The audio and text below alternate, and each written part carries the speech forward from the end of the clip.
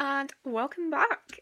Long time no speak, but I'm sure I covered this in the intro, so I'm just going to get straight into the episode. So today we are going to be talking about the Matildas and Australian football.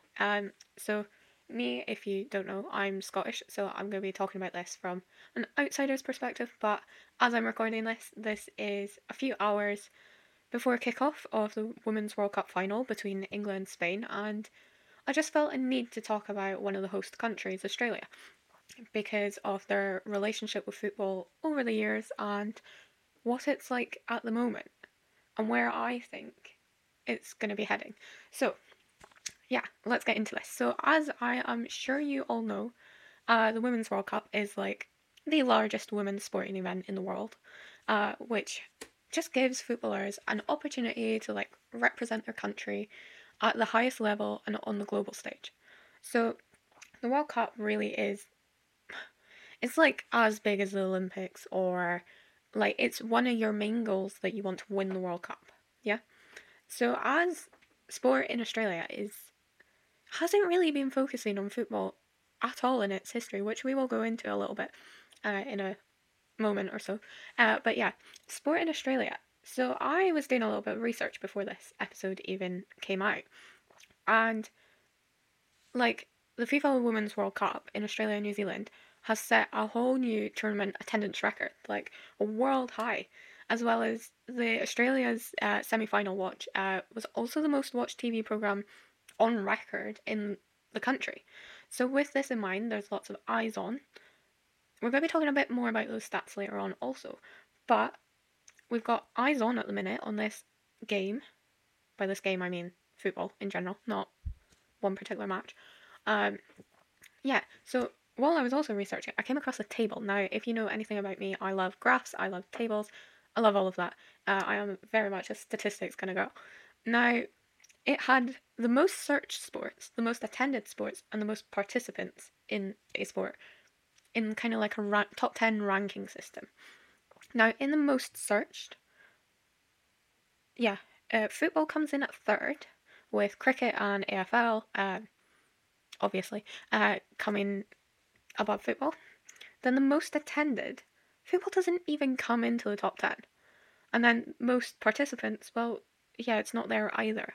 I don't know how accurate this table is, but from my assumptions coming from outside of the country, I would say this is pretty accurate if I do say so myself. But like, I'm not in the country, I'm not experiencing it.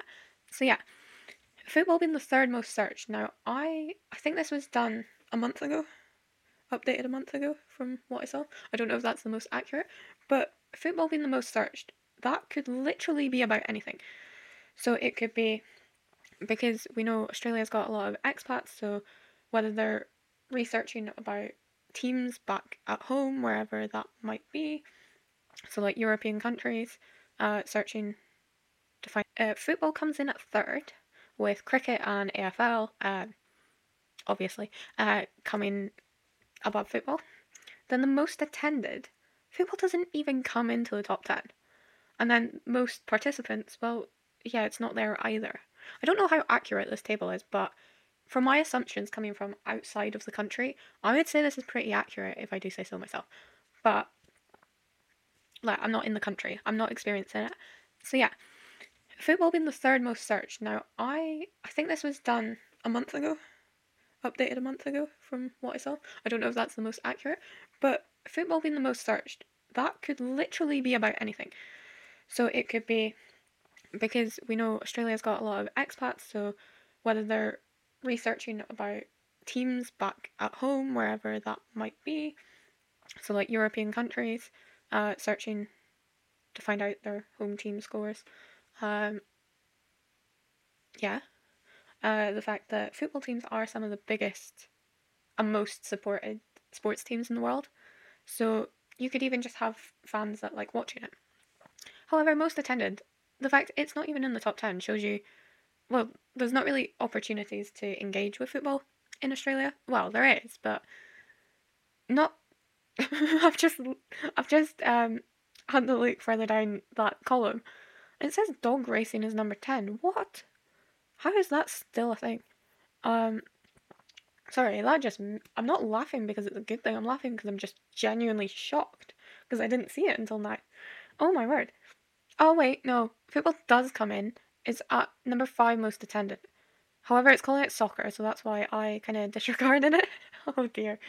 So yeah, it's coming out number 5, which shows you. So the ones that are above it are AFL, horse racing, rugby league, motorsports, which is understandable because AFL Australian, like it's literally just Australian.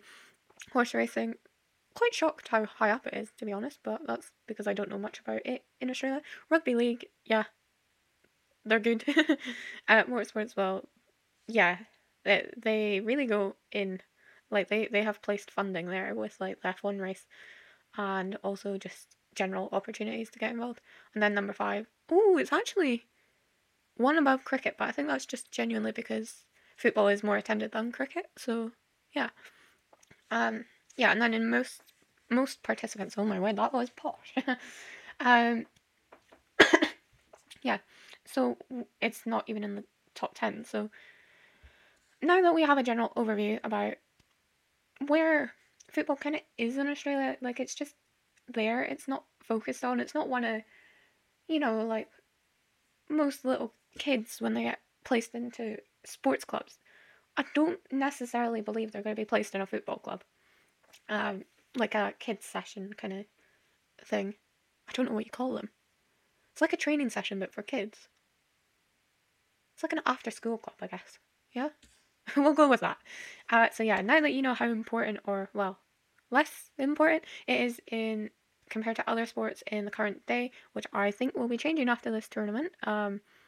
So as of tomorrow, this table I think will be a little bit changing. So let's just talk a little bit about the history and get to the backstory about why this is the way that it is. So in summary, I've actually copied over this sentence.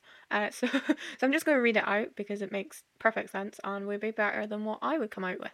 So Australia is a 3-time OFC champion, 1-time AFC champion, and 1-time AFF champion. The team has represented, the team being like the women's Matildas. I can't get my words right and I'm trying to do a podcast. Oh, wow. So the Matildas have represented Australia at the FIFA Women's World Cup on 8 occasions, once as co-host, which is this year, and at the Olympic Games on 4 occasions. However, neither tournament they have won it.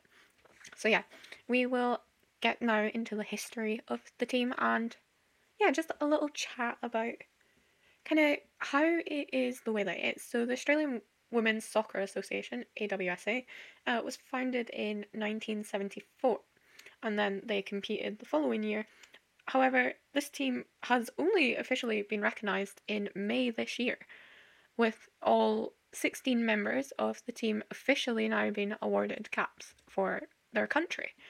I think that's pretty shocking how it took that long to finally get their caps, but I guess that's women's football.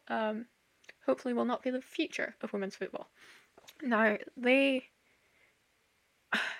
actually, their national team is primarily made up of players from New South Wales and Western Australia, and the inaugural Women's World Invitational Tournament in Taipei, which is in Taiwan, they attended that. So essentially, we've got only 2 particular. Oh no! If you heard that sigh like 30 seconds ago, it's because I forgot what the. I really should know this, right? Let me look this up while I'm talking. So, what is it a territory? Oh, I really should be better prepared for this. They're called. All right, yeah, I'm getting mixed up. So they've got 6 states and 2 internal territories. I was thinking it was the other way about. My mistake. So yeah, we've got 2 states that majority of their players come from, and that really just shows you how. Well, there's probably going to be one more than the other. So wherever the team was based back then, like their team trainings and stuff like that, probably gave priority to the players from that state. So we already see like an injustice, basically. And that was, well, it's not even 50 years ago. Like, that's insane. Pardon. Sorry. So yeah, we basically see that from the very start, their lack of resources yeah, they practically didn't have enough resources to go up against any other team due to like travel arrangements or actual training or anything really, and it's quite shocking. So then in the 80s and 90s, I'm just gonna kind of skim over some of the rest of the history. So the Australia first played in the Oceania. This is one word I cannot say, so very interesting. Oceania? Okay, whatever. Cup.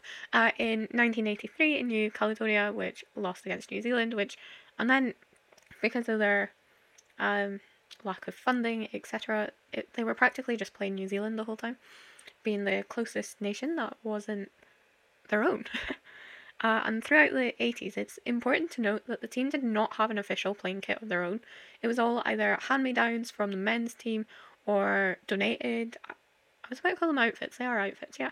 So their kits were either spares or just, like when you're in school and you see the box of like lost property, like, and it's just jumpers and that. It was probably a similar case to that. And like, even though they're probably very proud to be wearing the strip, they like never had a kit that fitted them. Is it a territory? Oh, I really should be better prepared for this. They're called.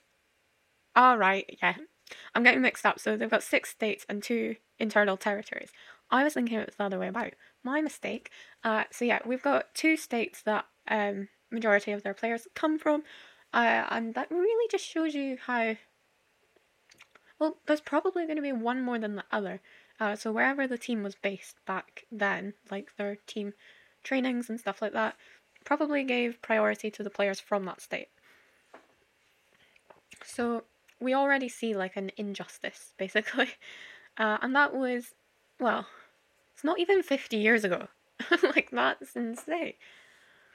In the late 80s, Australia had finally encountered American and European teams for the first time in the 1987 Women's World Invitational Tournament in Taiwan again, and then the 1988 FIFA Women's Invitation Tournament, which added as like the next one added as a qualifier for the World Cup, and the winner was determined. In the late 80s, Australia had finally encountered American and European teams for the first time in the 1987 Women's World Invitational Tournament in Taiwan again, and then the 1988 FIFA Women's Invitation Tournament, which added as like the next one added as a qualifier for the World Cup, and the winner was determined like best in group because, well, even then there wasn't enough groups, which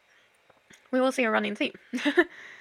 So in the 90s, they had more qualifications for the World Cup, the Oceania tournaments, and just before 1995, the nickname for the team was just the female Socceroos because of the male squad, which is the Socceroos. And so in 1995, they joined a broadcast naming competition for the team, and there was 5 names that people could vote for, and they chose the Matildas from the song Waltzing Matilda.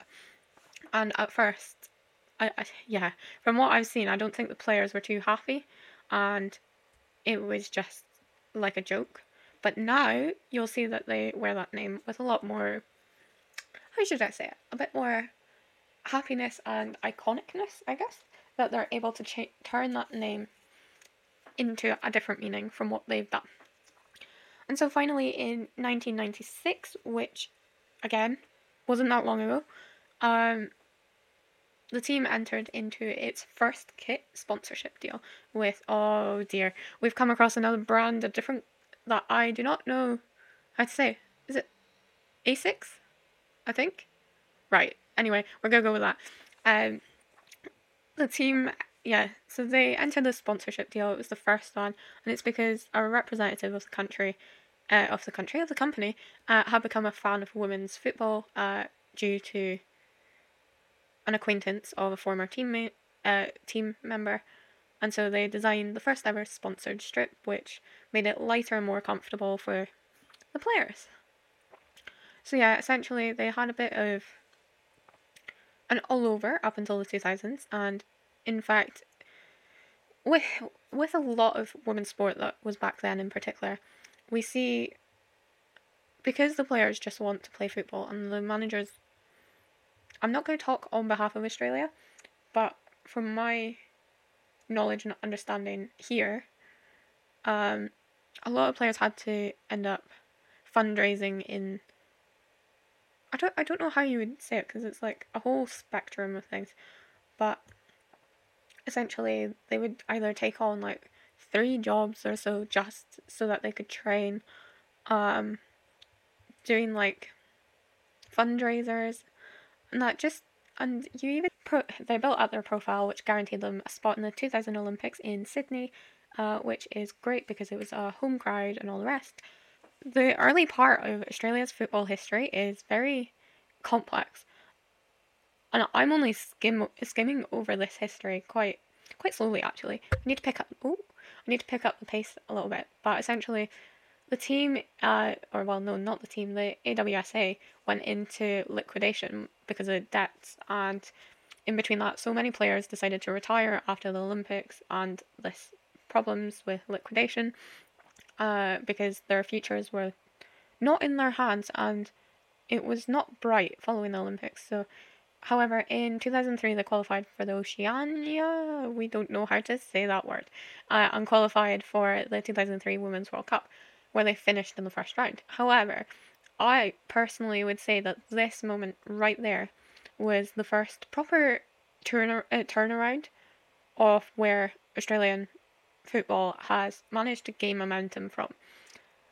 Put this into perspective, 2003, I was already born, so the fact that it's taken that long in order to get into like kind of like a foundational state just shows you how much lack of support and funding the team and just generally football in Australia was at that point, and it is why I took some time to go over that.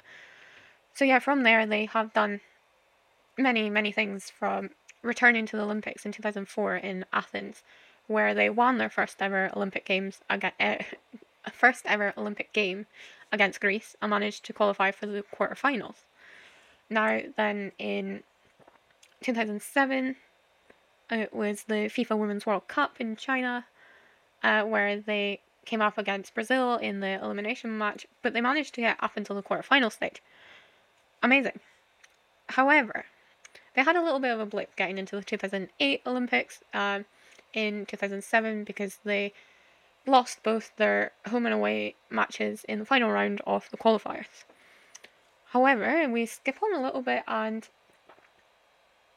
yeah, in 2010, the AFC Women's Asian Cup in China, the Matildas qualified for this and managed to get all the way to the final, and it was played in wet conditions, and well, they managed to be the first senior football team to make the final in the make a final in the AFC. So this was the first ever time that anyone, male, female, anyone else, had ever made it to a final, which is history making. Which was only 13 years ago, may I also add. Like, 13 years ago. Wow. Like, I can't believe that was even 13 years ago, you know. Because that was in 2010. Now, I still think of 2010 as like the other day. So, yeah. Essentially, we have a lot more Olympic Games, a few more World Cups, a few more Asian Cups. And yeah, so up until present day. Now, apart from, as I recap, there are 3-time Oceania champion, there are 1-time AFC champion, 1-time AFF champion. Now, even in the Women's World Cup and the Olympic Games, they have never won either of the World Cup or Olympic Games, which is, so the fact that Australia and New Zealand got chosen to host is a real opportunity, well, has been a real big opportunity for them to just prove that football is for Australia, and especially the people who who have been playing and who have been it for there in such highs and such lows. So I'm just going to point out a few statistics that I came across over the years. So in 2016, the Matildas had 2 pre-season friendly matches. I think it was pre-season. Yeah. The first match was sold out, and an even larger crowd of nearly 17,000 people attended the next match 3 days later. So that was only in 2016. Now, if you think about that, wow, that's like yesterday. That is genuinely yesterday. And the fact that it took so long to, bear in mind, their matches before that, I think their highest, I can't remember, it was around 10,000 was their highest attendance number, and the fact that 17,000 and a sold out crowd in 2016, wow. Yeah, they've had a very interesting kind of history. If you want to look more into it, I definitely suggest doing that, because it's so interesting to see. I know I just said interesting about 50 million times, but I was just reading something at the same time. And you know, like how it's like on replay. Well, anyway, let's get on to the present day. So the 2023 FIFA Women's World Cup, and they became the first senior Australian team to make a World Cup semi-final. Now, if that's not iconic, I don't know what is. So the fact we've gone from football being one of the top three, so it's a podium-sitting, most searched sport, then it's kind of like there or thereabouts, most attended. I think it's just because of how easily accessible football is to just go and watch and understand what's happening. And then most participants, well, I think it's going to be creeping up the rankings massively now that this World Cup is about to come to a close. Speaking of people and like the history of football in Australia, so today is the final between England and Spain. Now, I saw a tweet. It was about the English team, but I think it's pretty applicable to the Australian heritage with their football relationship. And I'm just going to read it straight word for word, which is when England men won the World Cup, there were 16 teams in the tournament, and they had never been banned from playing football. So yeah, you're right. Should the women do it on Sunday, the scale of the achievement is not all the same. It's far greater. And to give a little bit of context, if you don't know, between 1921 and 1971, the English FA effectively banned women from playing football, which I think is quite fitting, that they made it to the final.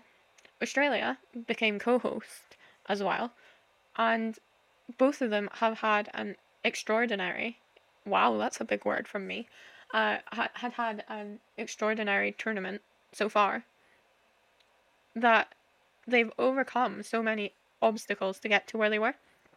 From their original, oh my word, that was a proper voice crack.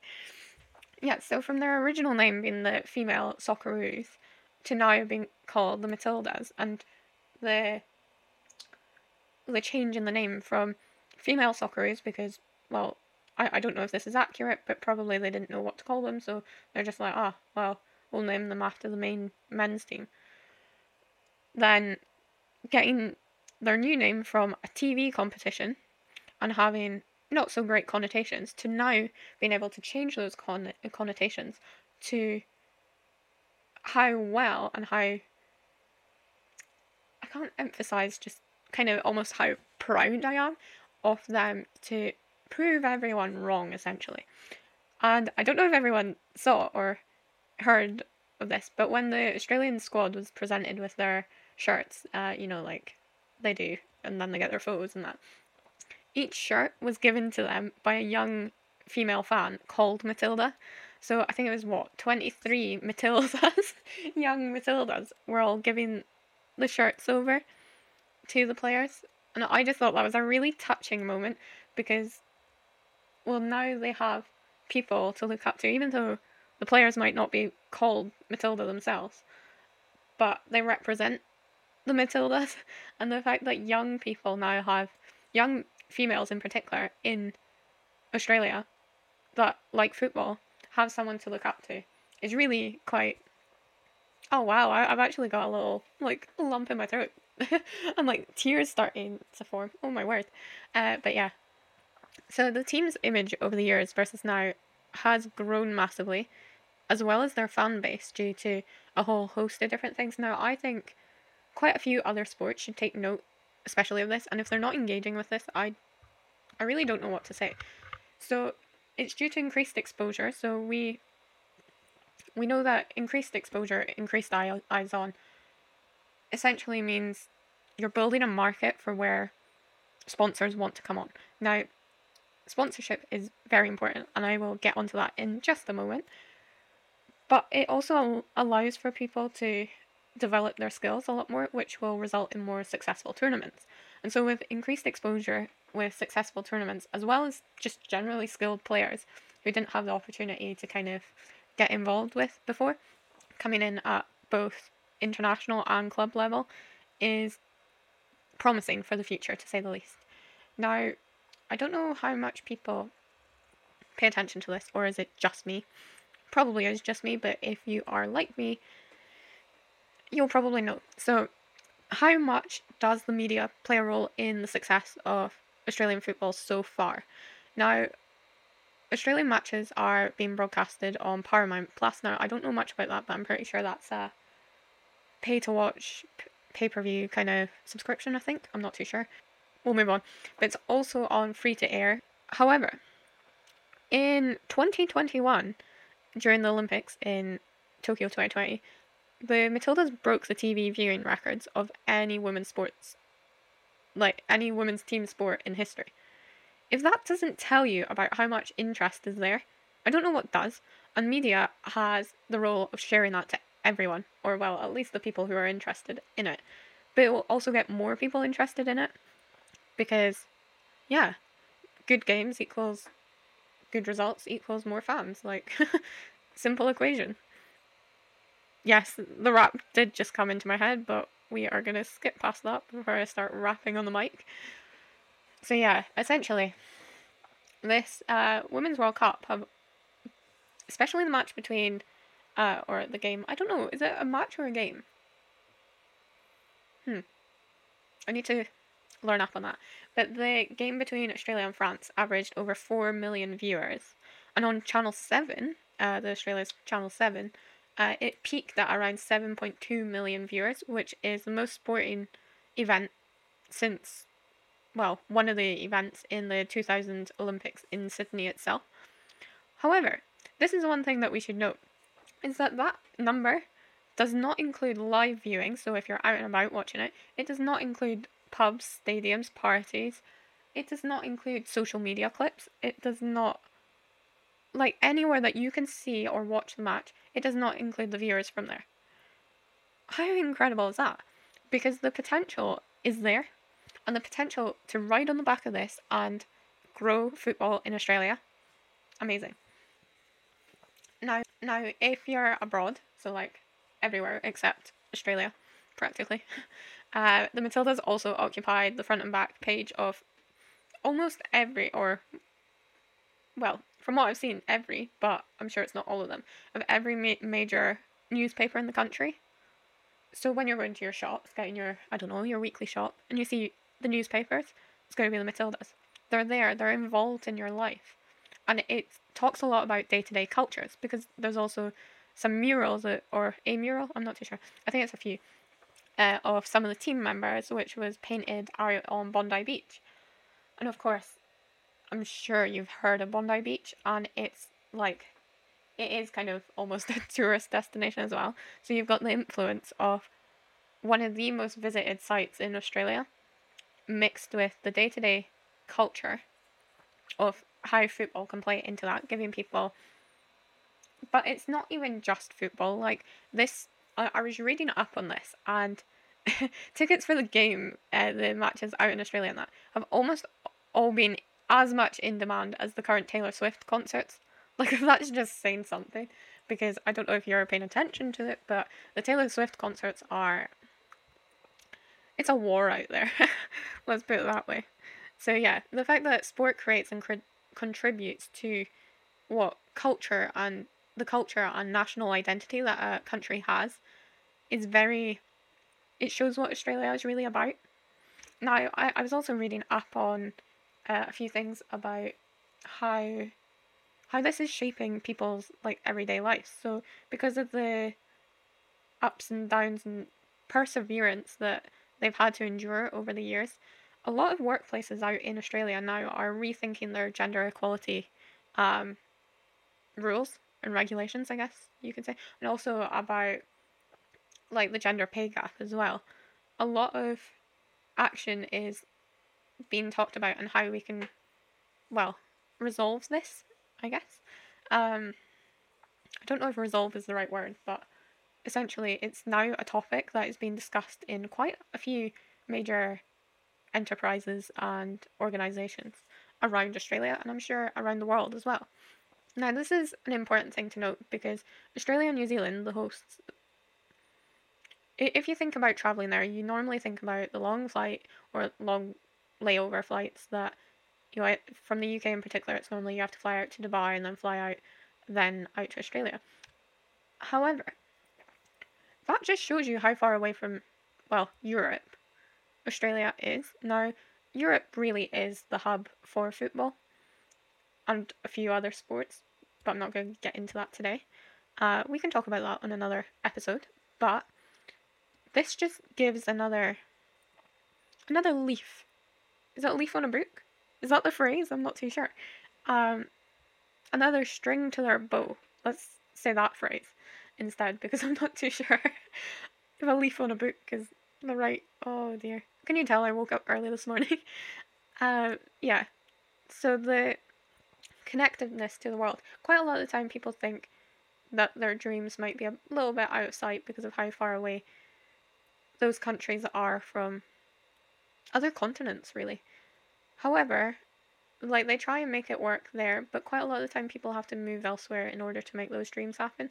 And the fact that they've proved that it's doable just shows you how powerful this can be for the future. Now, speaking about connectiveness to the rest of the world, I do have to mention very slightly the historical context. So the fact that England is in the final in Australia, and them being with England being one of the major people who colonised Australia, it's quite a historical lesson in context there. However, England are being welcomed by the Australians. I was trying to think of the word for Australians there. But essentially, England have been welcomed into this competition as like everyone else. And I think trying to redefine relationships and redefine where expectations, redefine perceptions. I think that's what a lot of learning has taken from this competition at the end of the day. Now, talking about influencing people from redefining expectations and stuff like that, I think it's important to note that the fact that the free-to-air rights holders, Channel 7, took the broadcast to its main channel in all of Australia's states and territories. Now, this only happens for, like, big moments in history, and I think that just shows you how much they're really leaning into this as an opportunity to grow and to better themselves as a country, because also you've got to think this will trickle down into the grassroots of Australian football. More young people will want to get involved. More people will want to go see matches if they know that their team are really good to get even to the semi-finals after all that they've gone through. The fact that the media will be sharing their stories and people will be like, oh, what's this all about? Well, getting more people interested will always get more people there and supporting the sports that we know and love. And I think that's what we need to pay more attention to. But that is, of course, in my opinion. Now, I came across this, and so it's like, in 2007, I know I briefly mentioned this, but the Matildas had staged their I'm reading this straight from a website. They had staged their send-off fixture before the World Cup in front of 1,186 people. And then it increased to 2,866. And then increased to 4,277. And then 6,834 fans in subsequent years.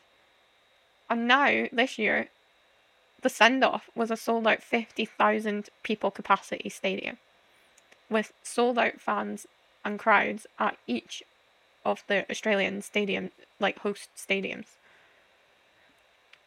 The misconceptions of women's sport, and more importantly, the place of women in Australia today, is very much changing. And I think the worrying thing is if this is not continued, because today is technically the last day as I'm recording this. And I hope that this doesn't end with the tournament.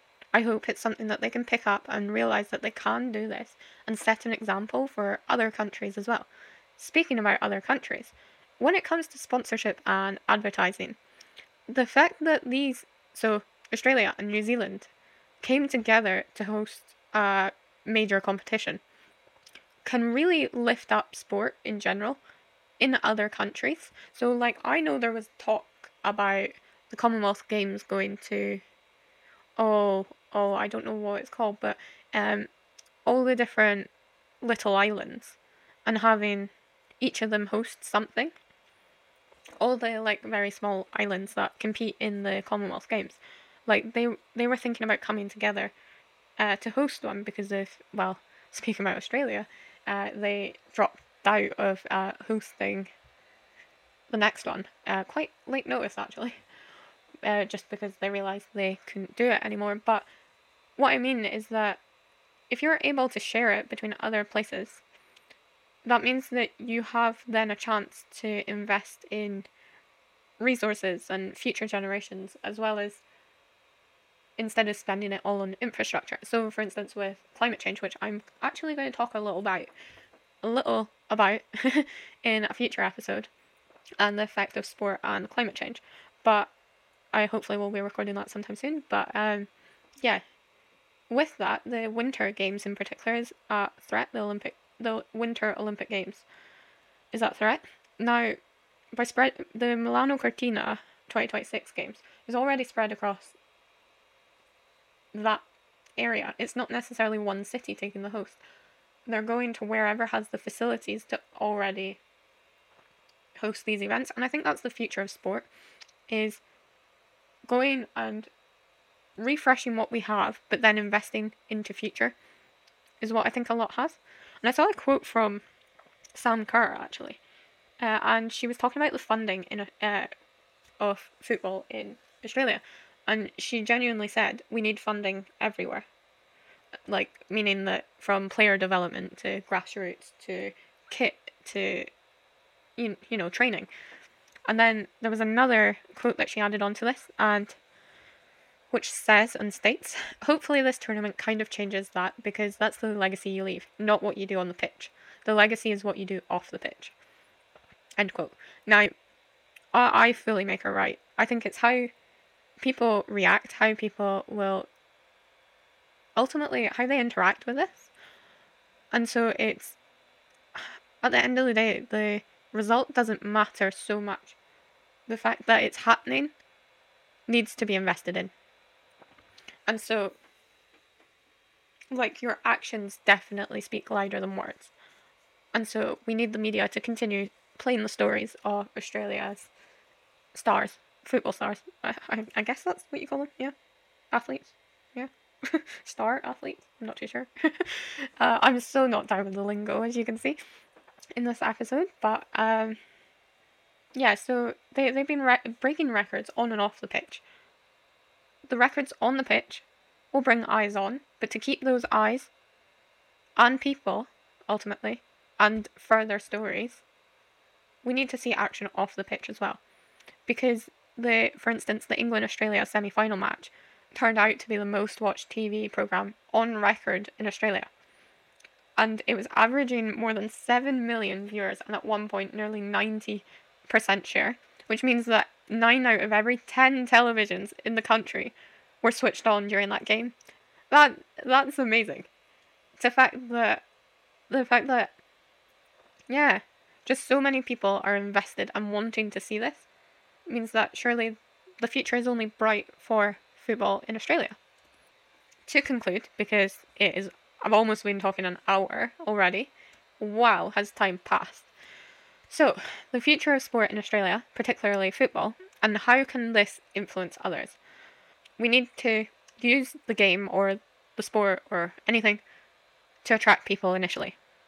We need funding to back that and to actually have to create opportunities for people to get involved in it too. So whether that be running more matches on free to air, whether that be investing in grassroots and other clubs, whether that be we need the people, we need the companies, we need the culture of Australia to get behind their team. And I know I talk about Australia in this episode, but it's a global message. We need to be backing this because it has more of a life impact because it tugs on that heartstring that people hold so close to their chest. Wow, that was inspirational. Wow. But ultimately, it is that support and the allyship to bring you into real life that shows you the power of sport. And you don't need to prove yourself. You don't need to... You just need opportunity as well as the ambition and dreams in order, with that funding in place, in order to grow the sport. And if you grow the sport, it grows Australia. This might have been a bit of a deep ending. I cannot lie. This, maybe not. But ultimately, I think, yeah, this final match, I just hope that, I don't even follow football necessarily. But the fact that even I know all that well, not all, but you know what I mean. Even I know what's happening in the Women's World Cup is I was going to say it's shocking, but it's shockingly good coverage, and it needs to be done across the world. It needs to be done so that investment goes. If you're looking to develop a community and a culture, I think sport is the way to go. Ultimately, I think it is.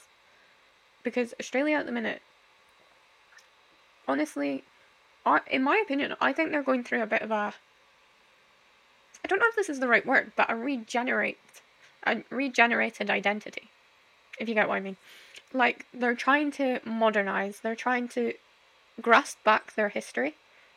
And I think the only way that you can really do this is by getting everyone together for a shared cause.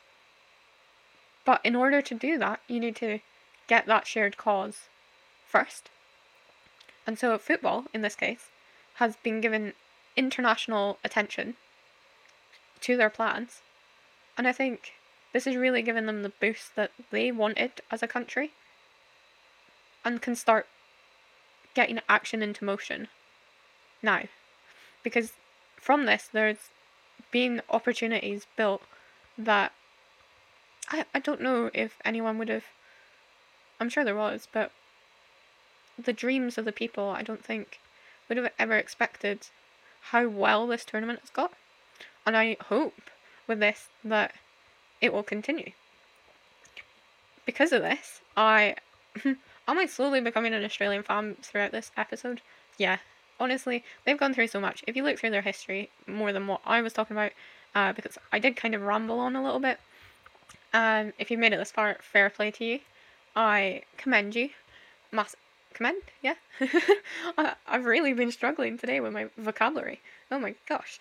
Yeah, it's just a few hours until the final kickoff. And I hope Australia knows how well they've done so far. And I just hope that they can keep this momentum. So, with that, I think is the end of the episode. I think we've done pretty good. Because I've essentially been ranting at you for the past hour. If you've got it on 2x speed, I do not blame you because I did pause multiple times during this. Yeah. So I hope you have a good day. I hope this comes out the day after I recorded this, so once we know who won the Women's World Cup. If not, it will be out sometime that week. And yeah, I'm going to be recording another episode, I think, today as well. So we're going to get the ball rolling again. And so with that being said, I will see you next time.